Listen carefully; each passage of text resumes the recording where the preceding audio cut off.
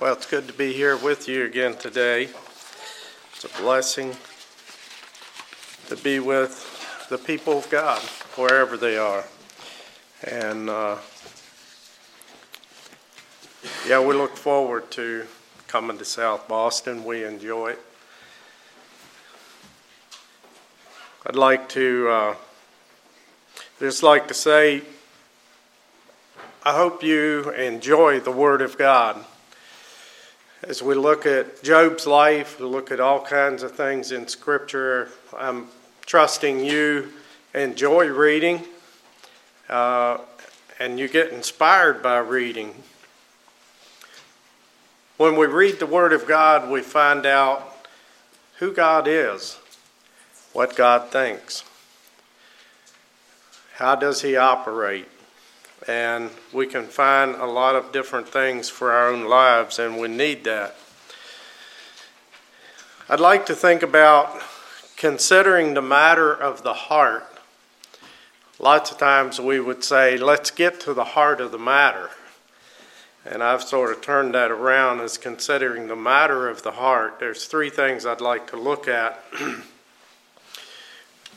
Proverbs 4:23 says, "Keep thy heart with all diligence, for out of it are the issues of life."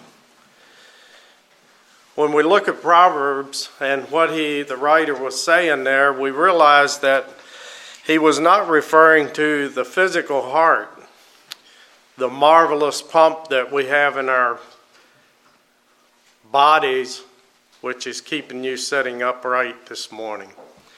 Without that pump, you wouldn't.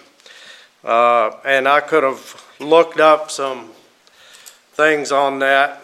I have in the past, but I didn't this time. But it is a marvelous pump, thousands of gallons that it pumps, probably every year. I don't know. I didn't look it up. I know it's a lot. Amazing pump that God made. But the proverb writer is using the term heart spiritually. And when the Bible speaks of the heart spiritually, it's referring to the inner life, which inclusively of intellect, emotional, and will. So when we look at the phrase there, keep thy heart with all diligence, it's meaning keep or literally guard your inner life, that inner part of you, what comes out, your life. The phrase with all diligence emphasizes the urgency that we have of keeping that heart. You will find it necessary to guard many things in life pertaining to you personally, your property, your body, your reputation. We like to guard. But far above that and beyond all else, guard your heart, guard your inner life. That which people see, that which people watch. And the reason for that urgent admonition is made clear. For out of it flow the issues of life. When we think about our lives and what comes out, it's a lot what we put in it is what comes out. And so we are to guard that. He's saying to us that a person is made or broken by what transpires within the secret chambers of his heart. Or to put it differently, he's reminding us that everyone's life, great issues is, in the last analogies of the matter of the heart, are three things I'd like to look at today. those three things. The first one is the character is a matter of the heart. The Bible leaves no question whether character is a matter of the heart. The character is who we are. Proverbs 23:7, and I'd like to turn to that if you want to. I think it makes it a little clearer if we read a little bit more than as he thinks in his heart, so is he. The character of the heart. Proverbs 23 and verse 6, I'm going to start at. It says, "Eat thou not the bread of him that hath an evil eye, neither desire thou his dainty meats. For as he thinketh in his heart, so is he. Eat and drink, saith he to thee, but his heart is not with thee. The morsel which thou hast eaten shalt thou vomit up, and lose thy sweet words." All right, when we think about those couple verses there, he's saying don't associate with those that are evil. Eat not the bread of him that hath an evil eye. One that would see evil as okay. He would not be the kind of person that you want to go and spend a lot of time with because he's going to talk of evil things or he's going to portray evil actions. And obviously, as if we're with a person like that a lot, eventually it's going to rub off on us. And so we may become like him. For as he thinks in his heart, so is he, the person that has an evil eye. Now he says, "Eat and drink, he saith to thee, but his heart is not with thee." It reminded me of somebody that says, "Come, let's be friends. Let's join together and eat, drink, if you please. Let's have an enjoyment together. Let's be friends. Let's look out for each other." But his heart is not with thee. He's not concerned about you. He was looking for what he can get out of life himself. The morsel which thou hast eaten, and that's sort of not a nice way to say it, thou vomit up. But I think what he is saying is the morsel that you would eat with him, not literally, but the person that you are with is going to destroy you, and you're going to lose your sweet words. If you're a Christian, you don't want to lose that.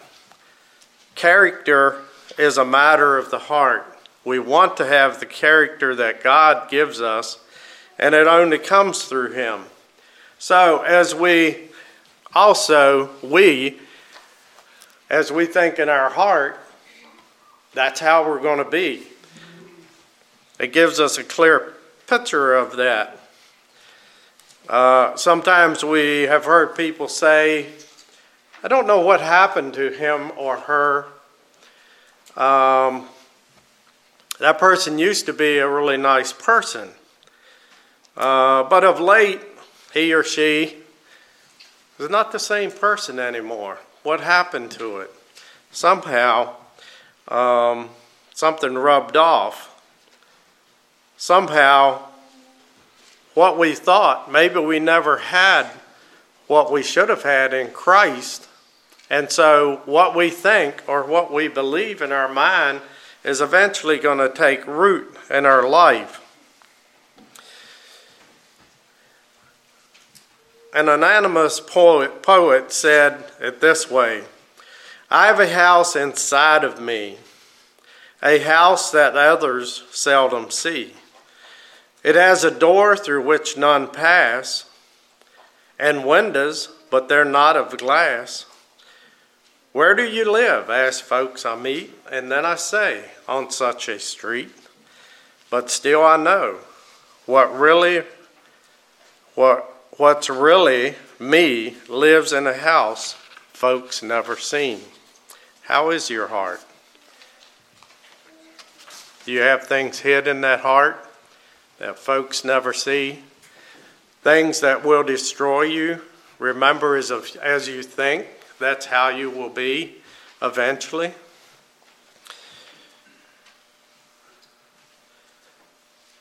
Someone has said that your reputation is what people think you are.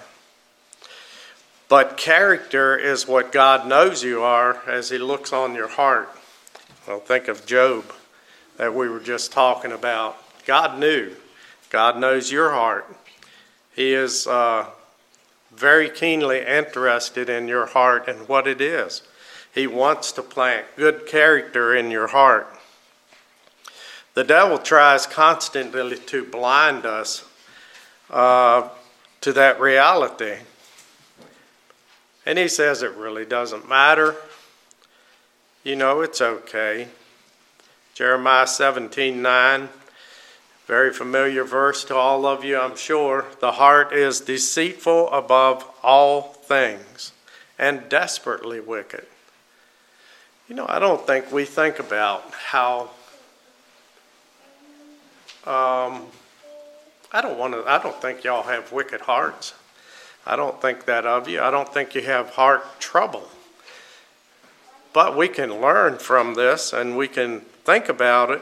It is deceitful above all. I think it really is. We don't realize how easily we're swayed to think certain things or allow certain things to be a part of us, and yet we don't want to. We don't want to do that. It's desperately wicked, it says. Who can know it? And we know the answer to that. God said, I, the Lord, search the heart. I try the reins, even to give every man according to his ways and according to the fruit of his doings. I was challenged by that thought. The heart is desperately wicked. We need God. We need God who knows our heart, who will adjust our heart to where it will be fine-tuned to have godly character in it. We also, it was a challenge to me as I read that, even to give man according to his ways and according to the fruit of his doings. God looks down and he looks at our heart and he says, wow, Vernon needs to do something a little different. He's not quite up to power on that. Does he give me according to my ways? According to the fruit of my doing? It was a challenge to me to have my heart right with God so that he can give me those good things that he wants to give me. I do think God at some point sometimes decides if we're not going to do right, I'll just let him go. Have his way. Enjoy the things he wants to. He will give every man according to his ways and according to the fruit of his doings. It's a challenge to have good character in our lives. Satan tries to lure us into the fallacious notion that unholy, God-dishonoring desires and attitudes in our life really is not so bad as long as we keep, we don't say them. We keep a lid on it. We don't let people see that. And as long as, my thoughts might not be real good, but as long as I don't verbally say them, then it's not so bad. But Jesus said differently in Matthew 15:19 and 20, for out of the heart proceed evil thoughts, murders, adulteries, fornications, theft, false witness, blasphemies. These are the things which defile a man. You see, it will ruin godly character if we harbor these things in our mind, in our hearts. We allow them to be there. One of life's greatest dangers is that of convincing ourselves that we are okay. Probably we are never okay. We always have growing to do. We always have to be on guard, as it said, guard your heart. We're not okay. Some people would say, okay, but I'll have a good outward appearance. But the truth is that regardless how impressive, how admirable we are on the outside and have that facade that everybody looks at, allowing our heart to harbor those sorry, mutt-seeking thoughts and desires, we are going to bring a ruin to our life. They can't stay there and we be of a godly character. A person might delay that process for a while, and he might harbor them a long time, but on the authority of God's word, eventually that will manifest itself in our life. And so Peter told us, be sober, be vigilant, because the adversary, the devil, is as a roaring lion, walketh about seeking whom he may devour, whom resists, steadfast in faith. Steadfast. Because sin is the great enemy of our character, it's logic that the heart also, well, we think about it this way. Because sin is the great enemy of our character, it is logically the same if we have salvation and repentance from anything that would mar our life. That's the only way that we'll have right character. True character, that's also an issue of the heart, and that's a good side of it. That's why Paul declared in Romans that if we shall confess with our mouth the Lord Jesus, and shall believe in thine heart that God hath raised him from the dead, thou shalt be saved. For with the heart man believeth unto righteousness, and with the mouth confession is made unto salvation. And so we find that if we have done that, and I believe many of you have, maybe all of you, have come to Christ, you are trying to live a righteous life. That will build godly character. The psalmist said in 51:9 and 10, hide thy face from my sins and blot out mine iniquity. Create in me a clean heart, O God, and renew a right spirit within me. It takes effort to do that, but we should want God to create, and only he can. We know that. Only God knows our heart, and he can build godly character in our heart. Create in me a clean heart and renew a right spirit within me. The second thing that I'd like to think about, contentment is a matter of the heart. Contentment is a matter of the heart. The Bible would teach that contentment is something that we as Christians should have. To be at peace inwardly is a wonderful thing. 1 Timothy 6:6 says, godliness with contentment is great gain. So why do I bring contentment in here? Because everyone wants an inner sense of fulfillment that we all call contentment. And God really wants that for our life. He wants us to be content. He wants us to feel free. He wants us to experience, and I think of Psalms 23, the sheep, they go to the water. They go by the cool water. They lie down in his green pastures. They're contented people, God's people. But the only way that contentment can be experienced is for one's heart to be right with God and with people as well. And I think as we have our hearts right with God, we will also get them right with people. And obviously, as we work with people and are with people in church, wherever, there's little things that come up sometimes, and we need to work through them. Those kind of circumstances do impact our life. The things that we bump into, circumstances that we find, and we have to work through them. But there are people that go through unimaginable situations and things in their life, and still they have contentment.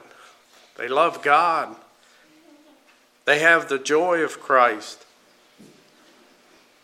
And I think when we think about contentment, if we lack contentment and we don't have it, we begin to wonder.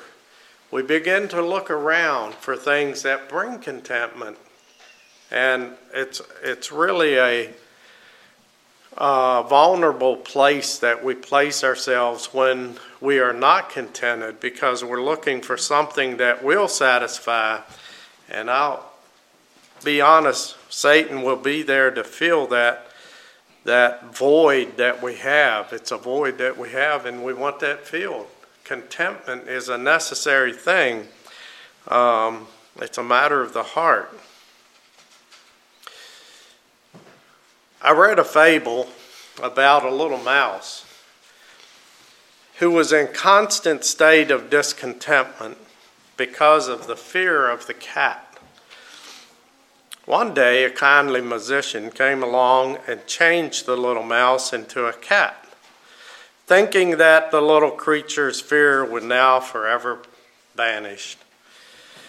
But then he was afraid of the dog. So the magician changed him into a dog. Then he was afraid of the tiger. So the magician changed him into a tiger. Then he was afraid of the hunter. And at that, the magician changed him back to a mouse. He said, "Be a mouse again. I can't help you because you only have the heart of a mouse." You see, we can change a lot of things. Unless this heart changes, there's no amount of juggling around, shifting, manipulating our circumstances that can bring contentment. Won't happen. We look at Christians, and I appreciated the prayer this morning. I often don't think about it like I should. There's a lot of persecuted Christians all over the world, and we really need to pray for them. But they go through all that terrible things that they go through sometimes, and yet contentment is there. I visited in prisons, and you probably have too, where Christians are there, and they're there for a long time, and yet they say, "I have peace. I have contentment." We visited a man for, I don't know how many years, long time. He's seen most of our children be babies and held them as babies. He was in 20 years, I think. But he said, he's okay. He enjoys life in prison. He taught school there. He did a lot of things that kept him in contentment. And mostly, when I first met him, he was he was figuring out how he could take his own life. And he was asking me all kinds of things. If he'd do this, would that be okay? Maybe if he done it this way. And he had this horrible look on his face, just of misery. And my wife, Marianne, was with me once and seen him like that, and she came back later after I had visited for a while, and he had become a Christian. Somebody had talked to him. There was a couple of people that visited him, and he became a Christian. And I'll tell you, his outlook was 100% different, and he was different from that point on. He found contentment even there. And so it doesn't depend on our circumstances. We have it good here, and we need to thank God for it. We may not always have it that way.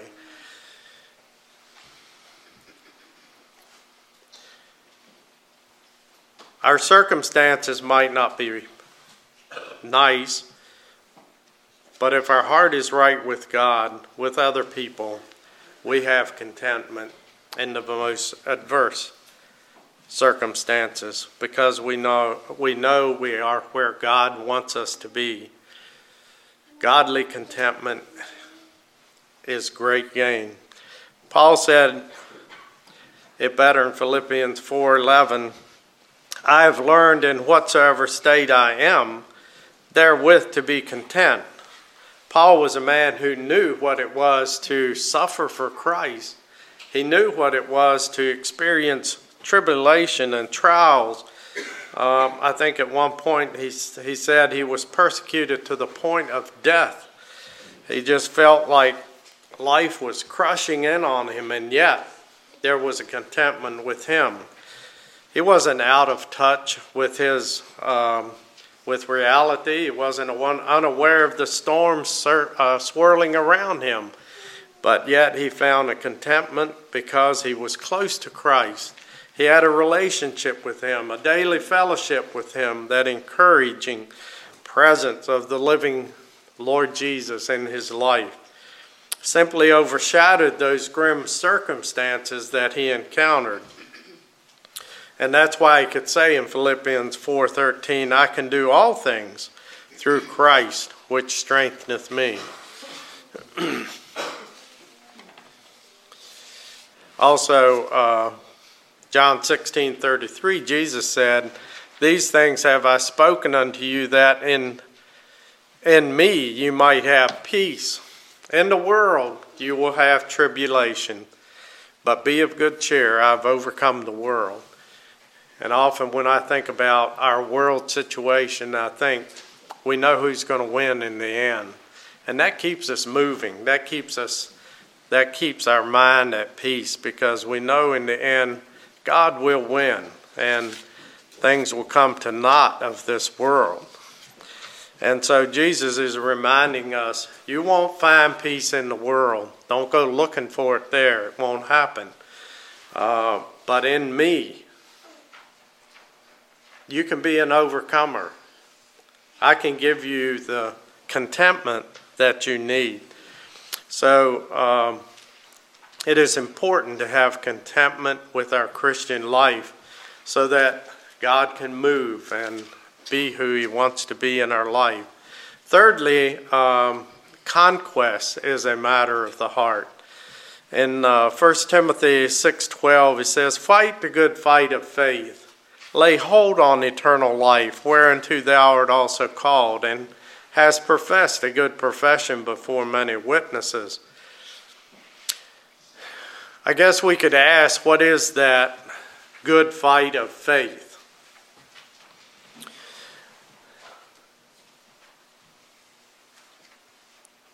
It is to press on through the wind of adversity that is blowing hard against us.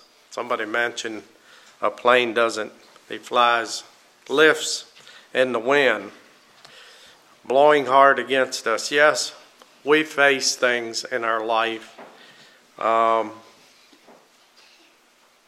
Paul wrote in Philippians 3:13 and 14, "Brethren, I count not myself to have apprehended, but this one thing I do, forgetting those things which are behind and reaching forth to those things which are before, I press toward the mark for the prize of the high calling of God in Christ Jesus." Again, Paul knew what it was, and he was still in this life, so he said, "I don't count myself to have apprehended, but the one thing I do is forgetting those things which are in the past." And you know, when we think about our earlier life, could be part of that, our past life before we were Christians,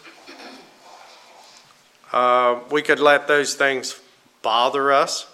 If they're forgiven, I don't think we need to. We need to put those behind us. Also, things that would hinder us in life of attaining to a godly life. We need to I want to say, fight for it. Conquest. Yeah, fight for the things that we need to do. I press toward the mark. It's not like it's an easy road. He has to press toward that prize of the high calling of Jesus Christ. It is to stand in the face of opposition and to remain confident that the Lord can and will deliver us from any circumstances that we have. It's to boldly declare the victory in Jesus. Even when it looks like defeat, we can be victorious. Jesus said he overcame the world. He can help us through his Holy Spirit. He can give us the victory of anything that is troubling us, that is keeping us from advancing in our Christian life, becoming more what he wants us to be. And so as we are willing to say yes to God, as we are willing to say amen to the plans of God for our life without wavering, do it in obedience, do it in not hesitating for fear or anything that would cause us to stumble. Our enemy Satan will not stop putting obstacles and things in our way or diverting our attention from God. He would love to do that. He would want to divert our attention from God. If he can divert our attention from God, he will also gain more victory in our life because we lose sight of the goal that we really want to do. God wants us to be overcomers. And depending on our problems or even failures, he might cause us to think there's no hope. We become paralyzed. We become stagnant in our life, our spiritual life, our existence. And we maybe quit fighting. We need to fight the fiery darts of Satan. And I think, too, if we worry about or feel anxious because of things that we can't figure out, we spend our time wasting our thoughts and energy toward taking care of those things. As someone has put it,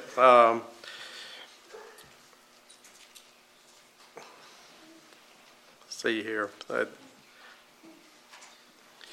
the time that we have here on earth is momentary, and he says, the more we fight against something, it directs us away from fighting for or toward something. I like that thought.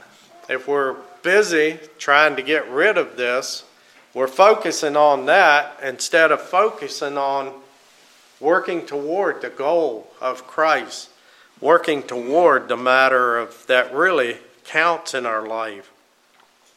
Yes, we need to be in repentance for our past sins and so forth. I don't minimize that. We need to have that. But then let's go forward. Let's keep looking. Don't look back at the old things. That's what Paul was saying. I want to go forward. I don't let those things hinder me anymore. And so let's not waste on our time and energy on thinking about what has been taken care of. The enemy will always bring lies and deceit to us that will bring us to a defeat in our life if we allow him to. Romans 8:37, Paul declared, "In all these things we are more than conquerors through him that loved us." If God lets us live any length of time, and many of you have been here for a while, and I'm sure you've experienced things, but it is inevitable that we will find ourselves engaged in conflict. Eventually we do. And there are battles to be fought. There will be. There are things that we need to simply lay at the feet of Jesus and let him fight our battles. He will fight for us through his Holy Spirit. He will guide us.